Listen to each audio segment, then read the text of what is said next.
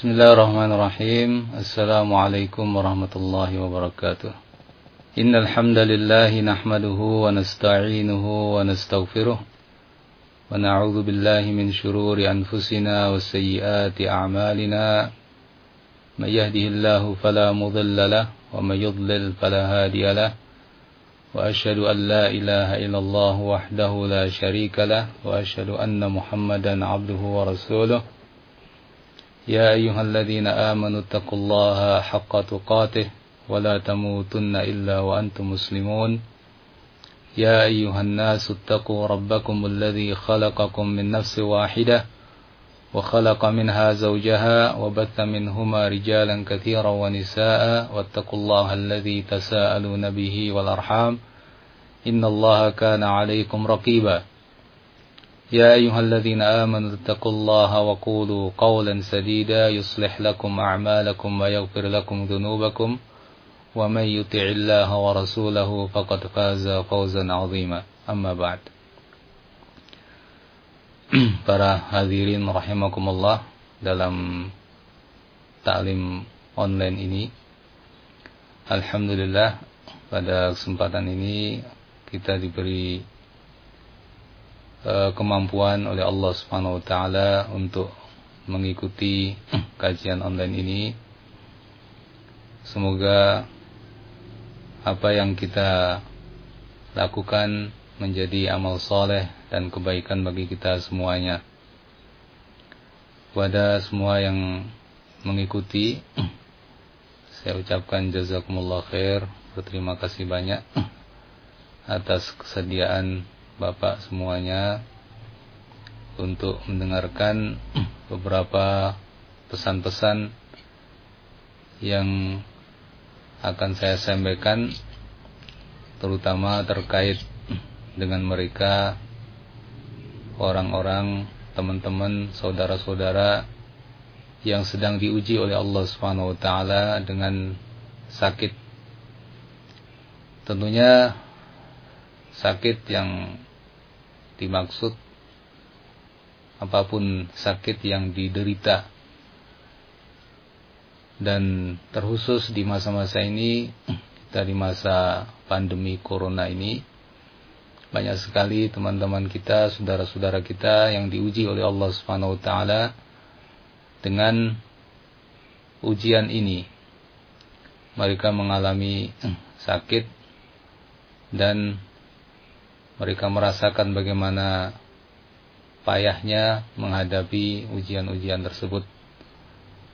Dan ternyata ujian-ujian ini pun bukan hanya dirasakan oleh masyarakat umum, bahkan bapak-bapak, ibu tenaga medis juga merasakan.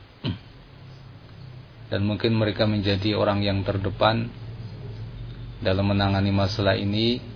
Ketika mereka sehat, mereka susah payah membantu. Ketika mereka sakit, mereka pun diuji dengan payahnya sakit tersebut. Oleh karena itu, wallahu alam, di sini saya merasa penting untuk menyampaikan beberapa pesan kepada siapa saja yang diuji oleh Allah Subhanahu wa taala dengan ini semua. Beberapa pesan yang akan saya sebutkan, di antaranya yang pertama adalah hendaknya kita berhusnudzan kepada Allah Subhanahu wa taala. Husnudzan artinya baik sangka kepada Allah Subhanahu wa taala. Artinya bahwa apapun yang Allah Subhanahu wa taala berikan kepada kita, ujian-ujian yang Allah Subhanahu wa taala berikan kepada kita, insyaallah di balik itu semuanya ada kebaikan-kebaikan. Memang ada kalanya ujian Allah Subhanahu wa taala itu berupa kebaikan dalam arti kelonggaran harta benda, rezeki dan lain-lain. Tapi sering pula ujian Allah Subhanahu wa taala dalam bentuk kesusahan-kesusahan, di antaranya adalah penyakit-penyakit. Oleh karena itu, kita sebagai seorang muslim yang beriman kepada Allah Subhanahu wa taala, dan Allah Subhanahu wa taala Maha Pengasih, Maha Penyayang, Allah Subhanahu wa taala Maha Hikmah, Hakim, di mana semua ketetapan Allah Subhanahu wa taala ada di balik itu manfaat-manfaat dan maslahat, baik yang kita ketahui, kita rasakan, ataupun belum kita ketahui dan belum kita rasakan. Namun kita yakin dan kita berbaik sangka kepada Allah Subhanahu wa taala bahwa di antara hikmah-hikmah di balik ujian yang menimpa kita berupa sakit, insyaallah kebaikan dan maslahat yang banyak di dunia maupun di akhirat. Dan Nabi kita Muhammad alaihi salatu wassalam telah menyampaikan sebuah hadis yang diriwayatkan oleh Abu Dawud, yaitu hadis qudsi, di mana Allah Subhanahu wa taala berfirman sebagaimana kata Nabi, yaqulullahu azza wa jal, ana inda dhanni 'abdi bi wa ana ma'ahu idza da'ani. Allah Subhanahu wa taala berfirman, yang artinya, aku sesuai dengan prasangka hambaku dan aku bersamanya jika ia berdoa kepadaku. Hadis ini menganjurkan agar kita berhusnudzan kepada Allah Subhanahu wa taala, di mana Allah Subhanahu wa taala sesuai dengan prasangka hamba-hambanya. Ketika kita meyakini bahwa Allah Azza wa Jalla Maha Pemurah, Allah Azza wa Jalla Maha Penyayang, Pengampun, Allah Subhanahu wa taala memiliki karunia yang besar, maka insyaallah kebaikan yang akan kita dapatkan dari Allah Azza wa Jalla. Dan begitu pula sebaliknya, ketika kita sebagai seorang hamba justru buruk sangka kepada Allah Subhanahu wa taala, justru kita menyangka hal-hal yang tidak baik di balik musibah-musibah yang menimpa kita, naudzubillah, dengan itu mungkin kita justru akan semakin menjauh dari Allah Azza wa Jalla, dan justru naudzubillah kita berlindung kepada Allah, pada akhirnya keburukanlah yang akan menimpa dia baik di dunia ataupun di akhirat. Nah, ini tentunya kita tidak menginginkannya sama sekali. Ikhwani fid din rahimakumullah, di dalam salah satu ucapan para ulama kita terdahulu, Al-Hasan Al-Basri rahimahullah, beliau juga mengatakan, annal mu'min ahsanu dhanna fa ahsanal amal, bahwa seorang mukmin itu dia akan berhusnudzan sehingga dia akan melakukan kebaikan dalam beramal. Karena dia berbaik sangka kepada Allah, maka dia pun akan berbaik perilaku dan ibadah kepada Allah Azza wa Jalla. Karenanya yang namanya husnudzan, baik sangka kepada Allah, ya tentu baik sangka yang diiringi dengan kebaikan itu. Bukan berbaik sangka kepada Allah Azza wa Jalla, tapi justru akhirnya melalaikan ketaatan kepada Allah. Kalau seperti itu namanya maghrur, seorang yang tertipu. Allah Maha Pengampun, sudah. Kalau gitu kita nggak perlu bertaubat. Allah juga nanti akan mengampuni. Allah Maha Pengasih Penyayang, sudah kita berbuat semau kita nggak apa-apa, Allah akan pengasih penyayang. Ini namanya orang yang maghrur, orang yang tertipu. Bukan seperti itu seorang mukmin, kata Al-Hasan Al-Basri rahimahullah. Namun seorang mukmin adalah seorang yang berbaik sangka kepada Allah Azza wa Jalla, maka dia pun akan berbuat yang baik terhadap Allah Subhanahu wa taala. Hadirin rahimakumullah, dan kita tidak tahu bahwa rasa sakit yang kita derita akan berakhir sampai di mana. Tentu kita berharap sakit itu akan berakhir dengan kesembuhan dan kebaikan. Namun tentu tidak semuanya begitu. Bisa jadi sakit itu pun akan mengantarkan kepada kematian. Nah, ketika seorang Allah takdirkan meninggal dengan sakit tersebut, maka ketika dia berhusnudzan, berbaik sangka kepada Allah Azza wa Jal, maka insyaallah kebaikan yang akan dia terima. Suatu saat Nabi SAW menjenguk seseorang dari mereka yang sakit, dari sahabat-sahabat beliau. Lalu Nabi SAW bertanya kepadanya, "Kaifa tajiduka?" Bagaimana kamu dapati dirimu sekarang ini? Dia pun menjawab, "Sesungguhnya aku ada kekhawatiran terhadap dosa-dosaku. Dan namun demikian aku pun berharap kepada Allah Azza wa Jal. Linni la arjullah wa akhafu dhunubi." Sungguh saat ini aku berharap kepada Allah Azza wa Jal, walaupun aku pun ada kekhawatiran terhadap dosaku. Maka Rasulullah SAW mengatakan kepada sahabat itu radhiyallahu an, sesungguhnya Allah Azza wa Jal akan memberikan harapanmu dan akan menyelamatkanmu dari yang kamu takuti. Nah, inilah buah kebaikan dari baik sangka kepada Allah Azza wa Jal. Sehingga kalaupun seandainya seseorang ditakdirkan untuknya kematian dengan sakit tersebut, insyaallah kematian yang husnul khatimah.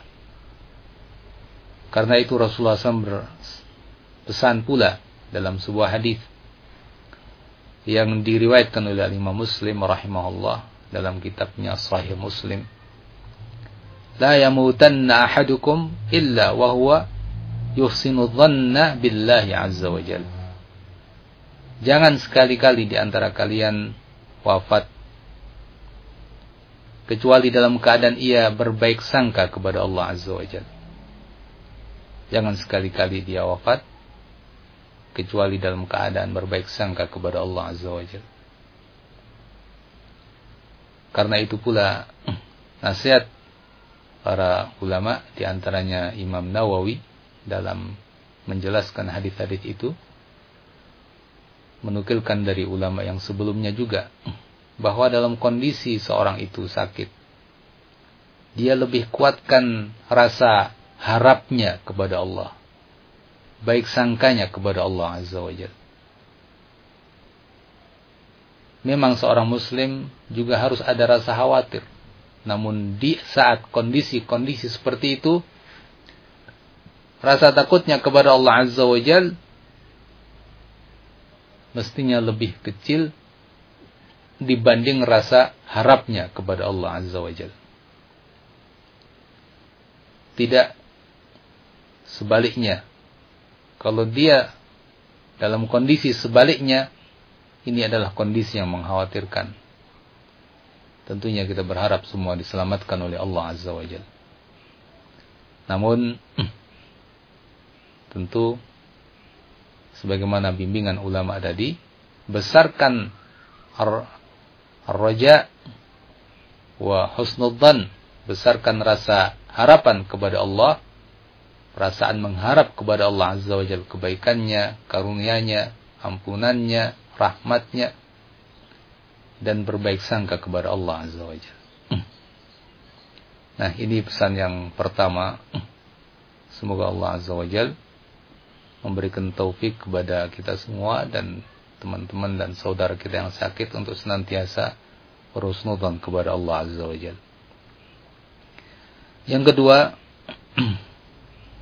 hendaknya bagi siapa yang diuji oleh Allah Azza wa Jalla dengan sakit, untuk sabar dan ridha.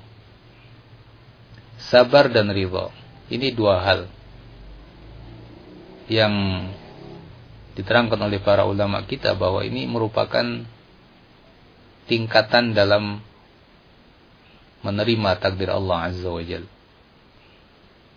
Tingkatan sabar, kemudian lebih tinggi lagi tingkatan ridha. Sabar adalah berusaha menahan diri untuk tidak mengucapkan atau melakukan atau meyakini sesuatu yang tidak diridhai Allah Azza wa Jalla. Ucapan kita selalu ucapan yang baik, walaupun kita sakit, walaupun kita merasa payah, tapi tetap ucapan kita ucapan yang baik. Perilaku kita, perbuatan kita, selama kita dalam kesadaran dan mampu mengendalikan diri kita, maka kendalikan tangan kita, kaki kita, semua tubuh kita untuk tidak melakukan kecuali yang baik yang diridhai Allah Azza wa Jalla. Kendalikan pula qalbu kita, jangan sampai ada keyakinan yang buruk. Makanya tadi husnudzan, mempertahankan diri dengan husnudzan kepada Allah Azza wa Jalla. Ini adalah martabat atau tingkatan sabar. Tingkatan yang lebih tinggi daripada sabar adalah ridha. Ridha adalah rasa insyirahus sadr, kata ulama. Yakni lapang dada. Ya, bukan hanya sekedar menahan dan berat dengan ia menahan, tapi dia justru lapang dada dengan musibah yang menimpa dia, dengan takdir yang Allah takdirkan. Inilah ridha. Karenanya ridha adalah tingkatan yang lebih tinggi daripada sabar.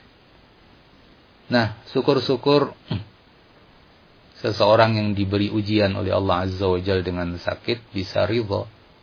Dan ini Masya Allah tingkatan tinggi. Kalaupun tidak, maka bersabar. Lawannya sabar, ya tidak sabar. Apa artinya tidak sabar? Ya, lawan yang tadi kita sebutkan pengertiannya. Hadirin rahimakumullah. Tentu kita telah mengetahui bersama bagaimana ayat-ayat Al-Quran menganjurkan kita untuk bersabar. Ya, wabasyiris sabirin, dan bersabar, berilah kabar gembira, kata Allah Azza wa Jalla, wabasyiris sabirin, berilah kabar gembira orang-orang yang sabar. Alladzina idza asabathum musibah qalu inna lillahi wa inna ilaihi raji'un. Yaitu bila tertimpa musibah, orang-orang yang bila tertimpa musibah mereka mengatakan inna lillahi wa inna ilaihi raji'un. Sesungguhnya kami ini adalah milik Allah dan sesungguhnya hanya kepadanya kami kembali.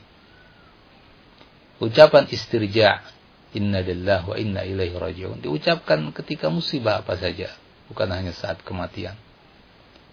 Dan ucapan ini sesungguhnya ucapan yang betul-betul muncul dari rasa sabar tadi. Bukan ucapan sekedar terucap dalam lidah kita, namun perilaku kita menunjukkan ketidaksabaran. Nah, ini kalau begitu hanya ucapan belaka, ikut-ikutan, atau hanya spontanitas. Ada orang mengatakan inna lillahi wa inna ilaihi raji'un, tapi habis itu ngomongnya nggak baik. Habis itu dia guling-guling karena musibah, ya, benturkan kepalanya ke tembok dan lain-lain. Nah, ini bukan istirja yang hakiki. Ini tidak menjiwai kata istirja. Ini bukan dari kesabaran. Ya. Dan perlu diingat bahwa ayat ini, wabasyirus sabirin, adalah ayat yang datang setelah penjelasan tentang adanya ujian-ujian dengan berbagai macam ujian. وَلَنَبْلُوَنَّكُمْ bisyai'in minal khawfi wal ju' wa naqsin minal amwal wal anfus wat thamarat. Dan sungguh kami akan uji kalian dengan sedikit dari rasa takut, rasa lapar, kekurangan harta benda, kekurangan jiwa dengan kematian. Nah, berbagai macam ujian itu Allah Subhanahu wa taala berikan. Kecil, besar, sedikit, banyak.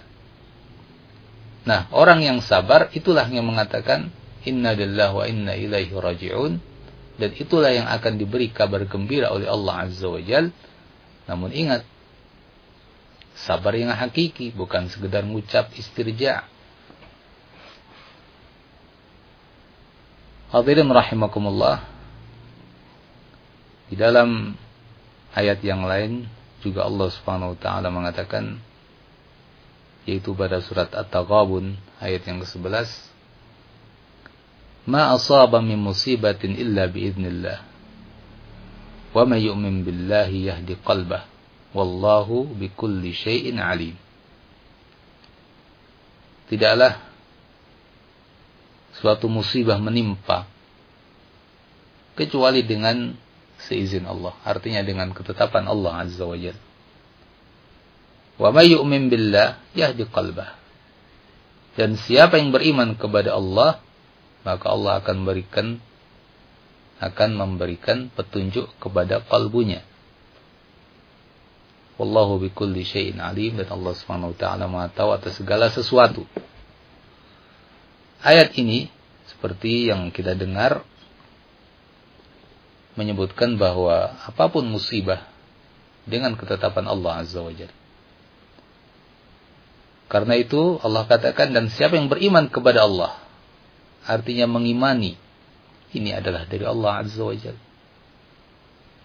Musibah tersebut dengan ketetapan Allah. Allah sedang menginginkan demikian. Nah, dia menyadari itu. Dia memahami. Dan dia mengimani. Maka Allah Subhanahu wa taala akan memberikan taufik kepada dia untuk berbuat sesuatu yang baik dan menerima takdir Allah Azza wa Jalla. Diterangkan oleh para ulama, di antaranya oleh seorang tabi'in, Qatadah bin Di'amah atau Alqamah, ya. Seorang ulama Alqamah mengatakan ayat itu menerangkan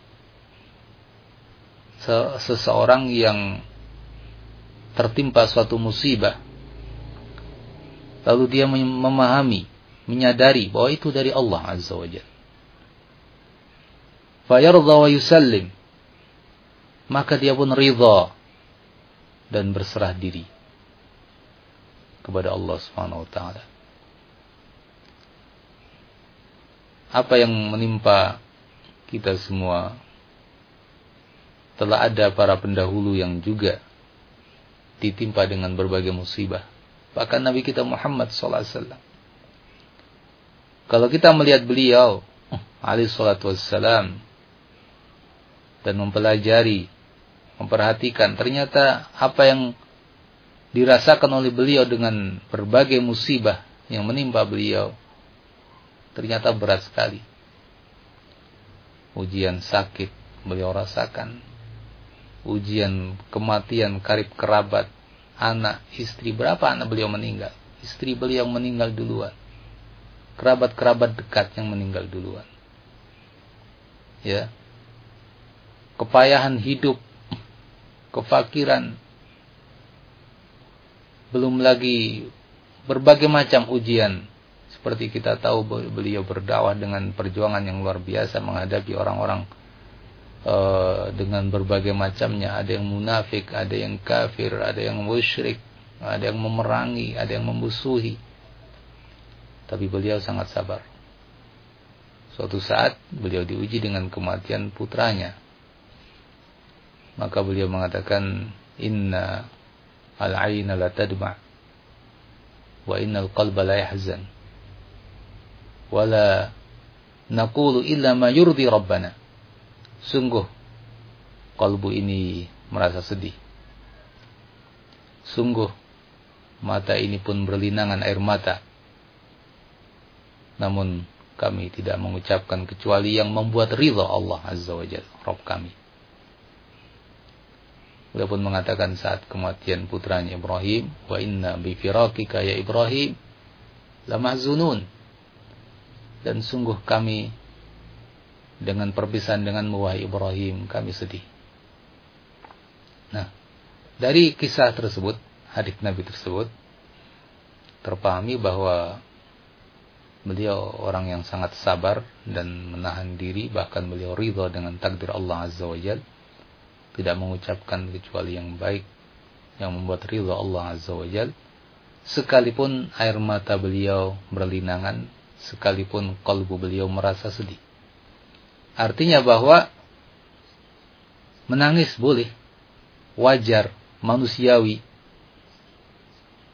namun jangan berlebihan. Kalau berlebihan, Nabi melarang hal itu.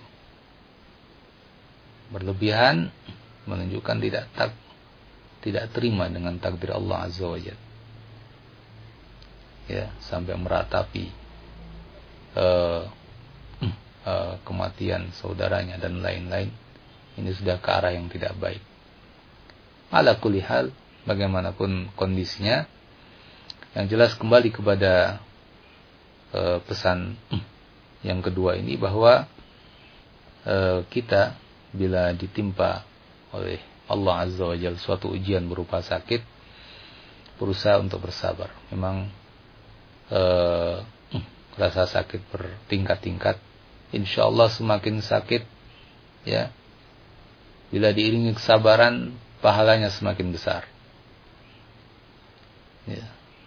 Semakin tinggi iman seseorang, ujian semakin berat.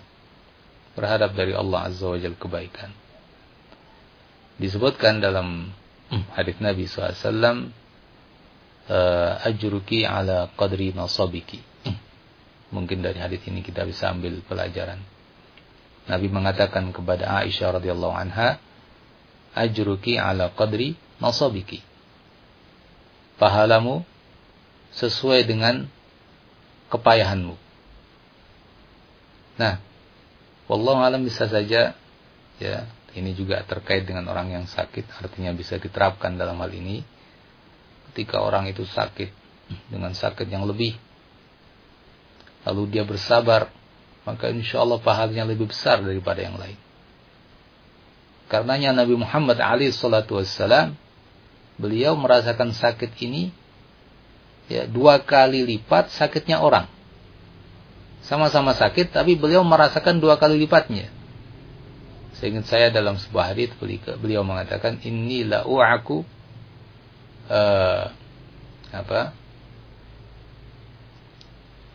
kama yu'aku ar-rajulani minkum, atau yang semakna dengan itu. Atau kama qala sallallahu alaihi wasallam, sungguh aku ini merasakan pening, pusing, sakit seperti yang dirasakan 2 orang di antara kalian.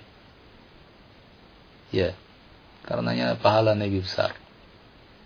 Jadi insyaallah dengan kita mengingat hal-hal tersebut, mengingat pahala di balik itu semuanya, akan membuat kita merasa ringan menghadapi ujian-ujian ini. Ya. Nah, Allah Azza wa Jalla mengatakan, innama yuwaffas sabiruna ajrahum bighairi hisab. Sesungguhnya orang-orang yang sabar itu pahalanya dipenuhi tanpa hisab, tanpa hitungan. Dan ujian terus ada, dan itu menghapuskan dosa-dosa.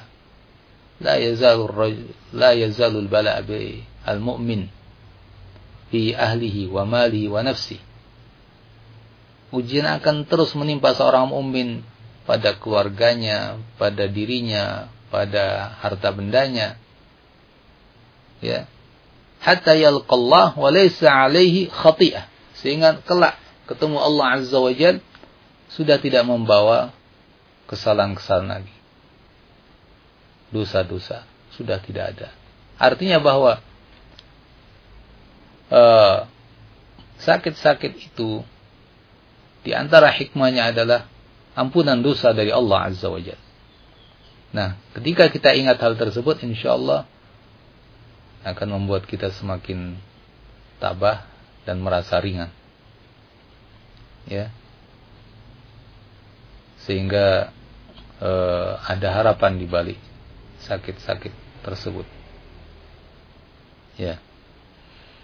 Nah, semoga senantiasa Allah Subhanahu wa taala memberikan taufiknya kepada kita semuanya untuk bersabar. Kalau bukan karena bantuan dari Allah Azza wa Jalla, kita tidak akan mampu bersabar. Namun hanya dengan taufik dari Allah seseorang akan bisa menjalani ini semuanya dengan kesabaran. Pesan yang ketiga adalah at-tadawi, artinya berusaha untuk berobat.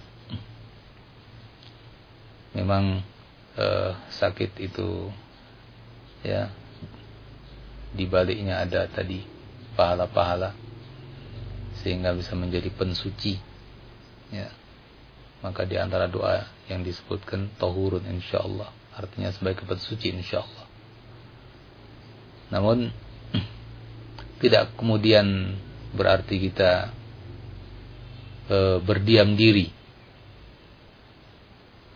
membiarkan ini berjalan dan tidak berusaha untuk mengobatinya. Selama kesembuhan itu bisa diharapkan, kenapa tidak?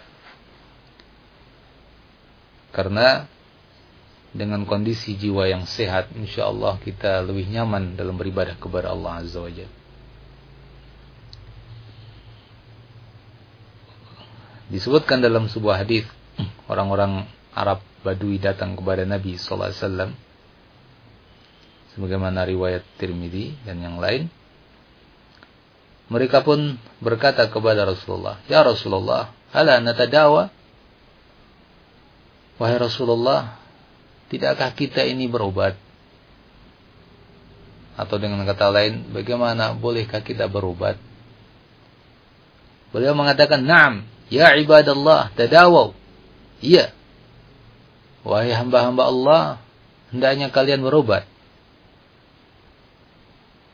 Fa inna Allah lam yadha' da'an illa wada'a lahu shifaan. Sesungguhnya Allah Subhanahu wa taala tidaklah meletakkan suatu penyakit kecuali Allah pun meletakkan baginya obatnya. Dalam riwayat yang lain, alimahu man alimah wa jahilahu man jahilah. Yang tahu obatnya ya tahu, yang enggak tahu ya enggak tahu. Hanya saja sudah Allah berikan padanya penawarnya. Ada yang tahu, ada yang tidak. Illa da'an wahidan, kecuali hanya satu yang tidak ada obatnya. Yaitu apa? Al-haram, kalau sudah pikun. Nah, alhasil pada hadis itu terdapat anjuran untuk berobat,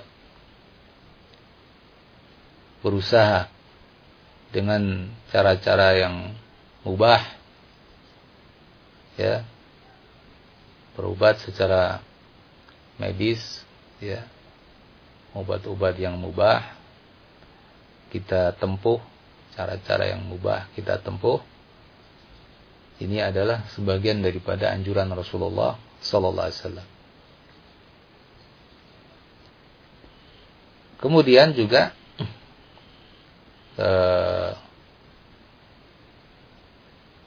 di samping itu, dan terutama mungkin mohon maaf untuk masa-masa sekarang ini, ya terutama dengan virus corona ini, ada sebagian yang mungkin tidak percaya, ada sebagian yang mungkin enggan berobat, ya, atau takut berobat,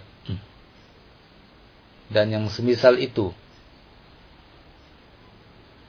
Nah, ini wallahu alam tidak sepantasnya. Namun yang semestinya dilakukan adalah berupaya dan berusaha. Apa yang Allah Subhanahu wa taala berikan kepada kita, jasmani kita dan kesehatan kita, kita jaga. Itu karunia Allah Azza wa Jalla. Jangan dibiarkan sakit yang membuat kita lemah, yang membuat kita tidak bisa melakukan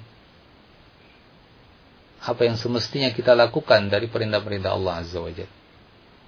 Maka perlu semangat untuk berobat. Ya, berusaha. Selebihnya tawakal kepada Allah. Kesembuhan di tangan Allah. Bisa jadi berobat dan sembuh, bisa jadi pula tidak, itu urusan Allah Azza wa Jalla. Yang penting kita berusaha dan mengamalkan hadis Nabi sallallahu alaihi wasallam dalam perintah yang beliau perintahkan tersebut tadi. Kemudian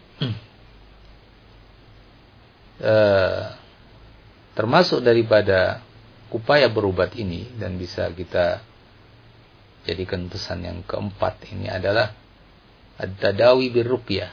Di samping berobat dengan upaya-upaya pengobatan medis, juga dengan ruqyah syar'iyah. Ruqyah syar'iyah itu apa? Ruqyah syar'iyah, ya, ruqyah secara syar'i. Gimana itu? Ya, dengan kita membacakan ayat-ayat Al-Quran, membacakan doa-doa yang diajarkan Nabi SAW pada diri kita, pada yang sakit. Ini adalah ruqyah syar'iyah. Ini juga upaya dari upaya-upaya pengobatan. Bahkan kita sebagai seorang muslim sepantasnya bahkan dianjurkan melakukan itu. Apa dasarnya kok pengobatan dengan ayat? Ya, perlu kita tahu bahwa ayat-ayat Al-Quran diturunkan oleh Allah Azza wa Jal.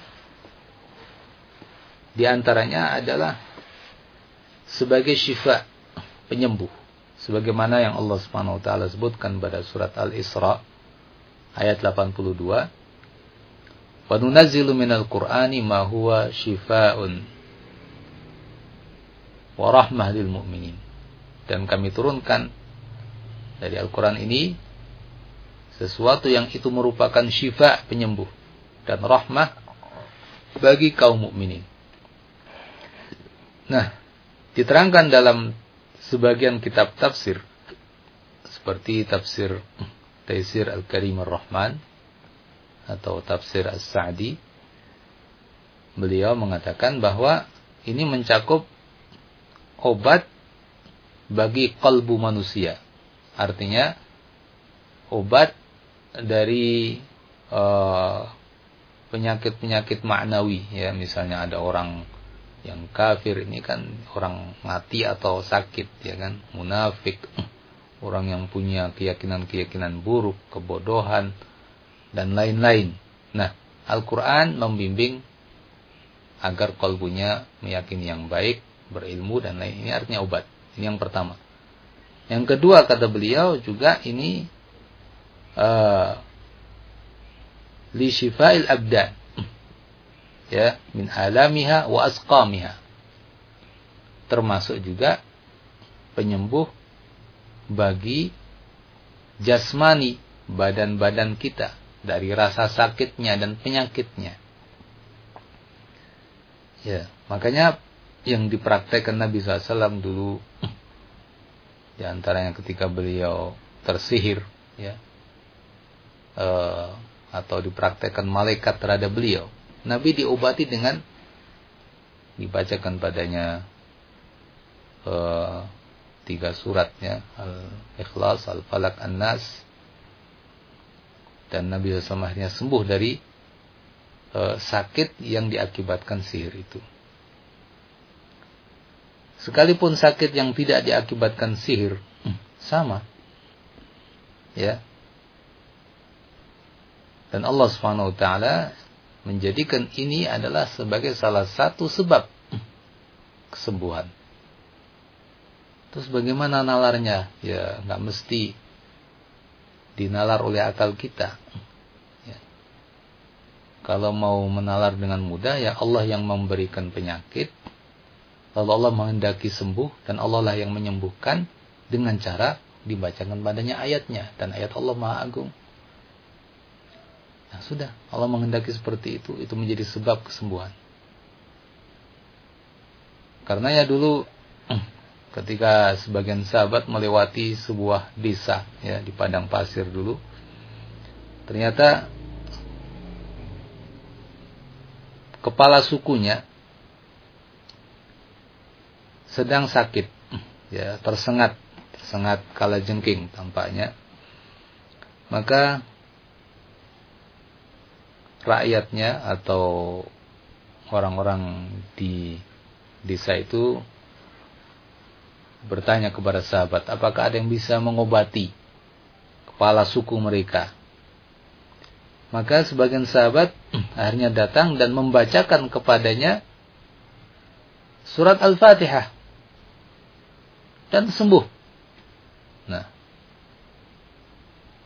ini kehendak Allah Azza wa Jalla. Allah Azza wa Jalla yang Maha mampu menghendaki kesembuhannya dengan dibacakan kepadanya ayat Al-Fatihah. Nah, begitu pula yang lain. Ya, bab ini sudah dijelaskan oleh para ulama, sehingga kita misalnya sakit ya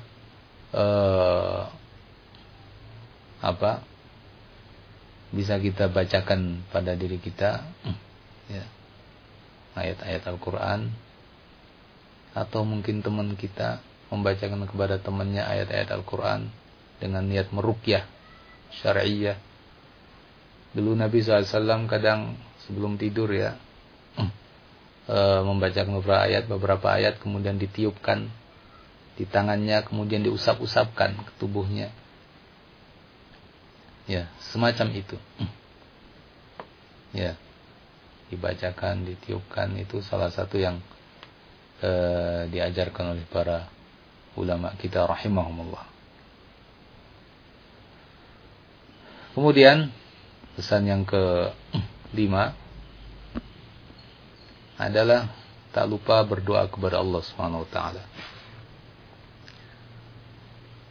Jangan lupa dari doa, karena kita ini lemah, kita ini manusia yang penuh dengan kelemahan. Apapun kekuatan yang kita miliki tidak lain kecuali dari Allah Azza wa Jalla. Karenanya banyak-banyak berdoa dan meminta kepada Allah Subhanahu wa taala. Kesembuhan itu dari Allah. Dalam ayat ya, bagaimana Allah Azza wa Jalla menceritakan ucapan Nabi Musa, wa idza maridtu wa huwa yashfin. Dan bila aku sakit, maka dialah Allah yang menyembuhkan aku. Maka minta kepada Allah dan sungguh-sungguh dalam minta. Dan termasuk saat meminta itu berhusnudzan kepada Allah, berbaik sangka kepada Allah bahwa Allah akan mengabulkan. Jangan meminta kepada Allah dalam kondisi kita meragukan dikabulkan apa tidak ya. Sepertinya tidak mungkin dikabulkan. Jangan. Justru ketika minta kepada Allah, yakin Allah akan mengabulkan. Ya, ingat tadi hadis yang pertama yang kita sebutkan bahwa Allah Azza wa Jalla sesuai dengan husnudzan atau sesuai dengan prasangka hambanya. Ketika kita menyangka dan bahkan meyakini Allah akan mengabulkan, insyaallah pengabulan pun akan terwujud. Karena ya Rasulullah SAW bersabda dalam hadis, "Ud'ullaha wa antum muqinuna bil ijabah." Berdoalah kalian kepada Allah dalam keadaan kalian yakin bahwa doa kalian akan dikabulkan. Ya, dan ini insyaallah mungkin bapak-bapak hadirin merasakan, dan saya sendiri merasakan hal itu. Sekian doa nyata sekali pengabulan dari Allah Azza wa Jalla, dengan kita yakin Allah akan mengabulkan. Dan Allah Subhanahu wa taala telah mengatakan dalam surat An-Naml pada ayat yang ke-62, "Amman yujibul muttarra idza da'ah wa yakshifus su'." Dan siapakah yang yujibul muttar, yang akan mengijabahi, menjawab doanya orang yang betul-betul minta kepada Allah Subhanahu wa taala dalam keadaan terpepet, idza da'ahu, saat dia berdoa kepada Allah Azza wa Jalla, wa yakshifus su', dan siapakah yang menyingkap as-su', keburukan, ya, kondisi yang buruk. Ya. Akhir ayat Allah mengatakan, ailahun ma'allah, apakah ada ilah, sesembahan yang lain bersama Allah? Tentunya tidak ada. Makanya doa harus senantiasa diucapkan dan dengan sungguh-sungguh dan dengan yakin, ya.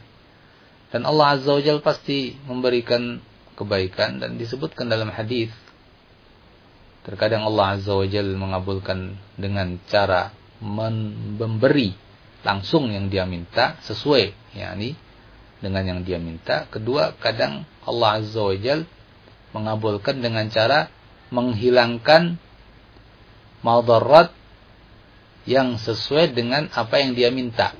Ya, artinya sekelas dengan apa yang dia minta. Diberi yang lain tapi sekelas dengan yang dia minta. Atau terkadang disimpan oleh Allah Azza wa Jalla untuk diberikan di akhirat kelak. Tidak ada ruginya orang berdoa, dan doa itu sendiri adalah ibadah. Semakin banyak kita berdoa kepada Allah, artinya semakin banyak ibadah kita kepada Allah. Nggak ada ruginya. Sama sekali. Sekalipun kita nggak melihat pengkabulan misalnya, dan insya Allah tidak, itu sudah ibadah kita kepada Allah, kebaikan kita kepada Allah Subhanahu wa taala. Ya. Dan ketika kita berdoa pun tunjukkan butuhnya kita kepada Allah. Ya. Begitu juga kita mendoakan yang lain, sebagaimana Nabi juga mendoakan orang-orang yang sakit dengan doa yang kita ketahui bersama, Allahumma rabban nas adhibil ba's ishfihi anta syafi la shifaa illa shifauka shifaan la yughadiru saqaman. Ya Allah, Rabb sekalian manusia, hilangkanlah penyakit, sembuhkanlah dia, dan Engkaulah yang Maha Penyembuh, tiada penyembuhan kecuali darimu. Shifaan la yughadiru saqaman, dengan kesembuhan yang tidak lagi menyisakan penyakit. Nah, itu salah satu yang diajarkan Nabi kita. Semoga Allah Subhanahu wa taala senantiasa mengabulkan doa-doa kita. Pesan yang keenam adalah at-tafa'ul. At-tafa'ul artinya optimis, ya.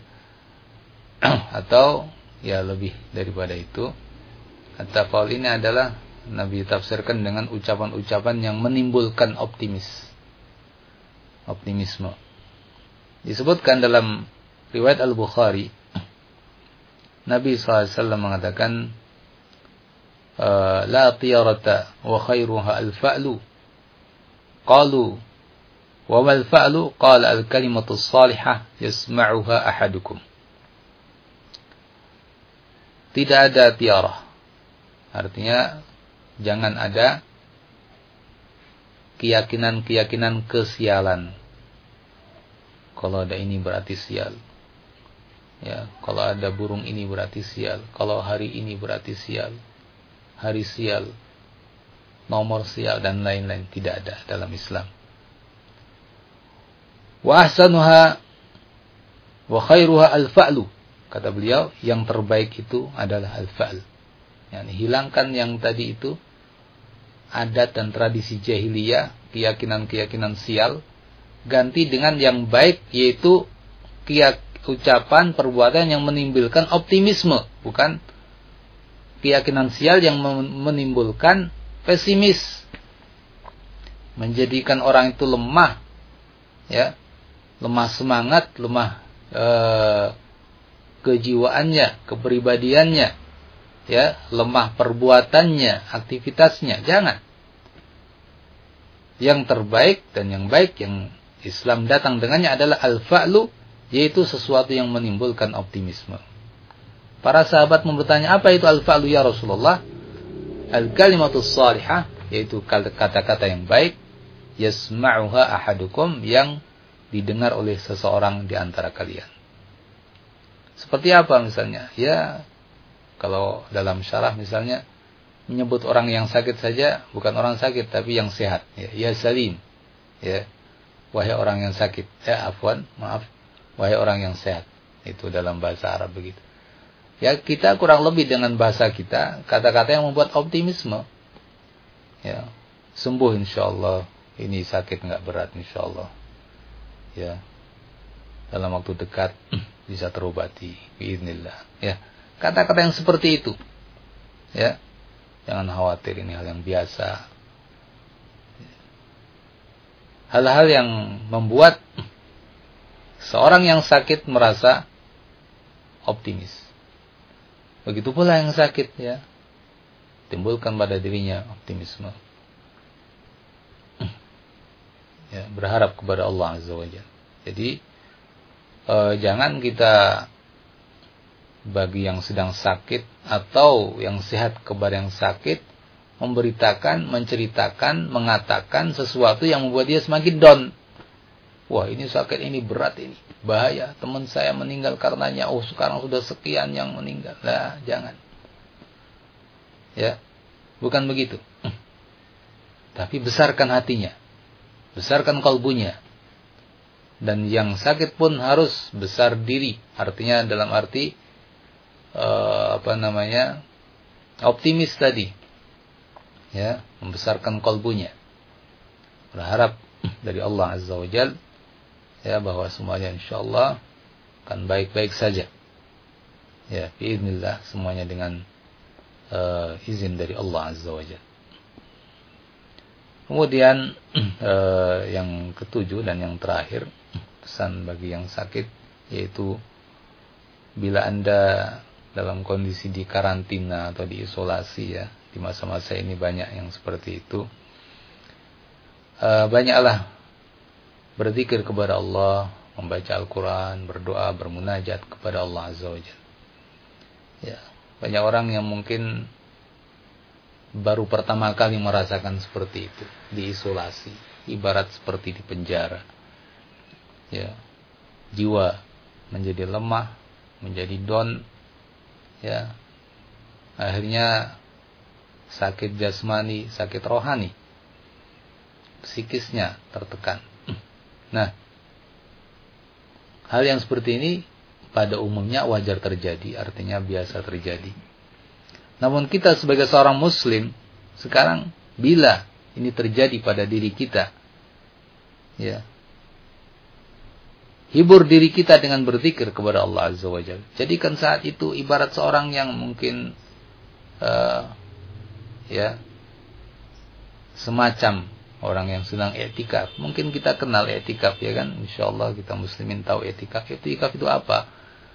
Menyendiri di masjid. Bahkan Nabi dulu di masjid, bukan hanya di masjid, membuat tenda khusus di masjid, menyendiri di dalam itu. Untuk apa menyendiri itu? Nah, untuk fokus ibadah kepada Allah Azza wa Jalla. Artinya dalam kondisi sehat, beliau justru ingin menyendiri. Nah, sekarang bagaimana kita ketika sakit ini, ibarat kita terpaksa atau dipaksa untuk melakukan itu. Nah, anggap saja, ya, ini adalah kesempatan yang mau tidak mau saya harus melakukannya. Jadikan kesempatan untuk ibadah kepada Allah Azza wa Jalla. Ya, bersendiri dan berzikir kepada Allah punya keutamaan besar. Seorang yang bersendiri berzikir sampai menangis menjadi salah satu orang yang bakal dinaungi oleh Allah Azza wa Jalla dengan naungannya di hari kiamat kelak di saat orang-orang kepanasan. Sab'atun yudhilluhumullah fi dhillihi yauma la dhilla illa dhilluh.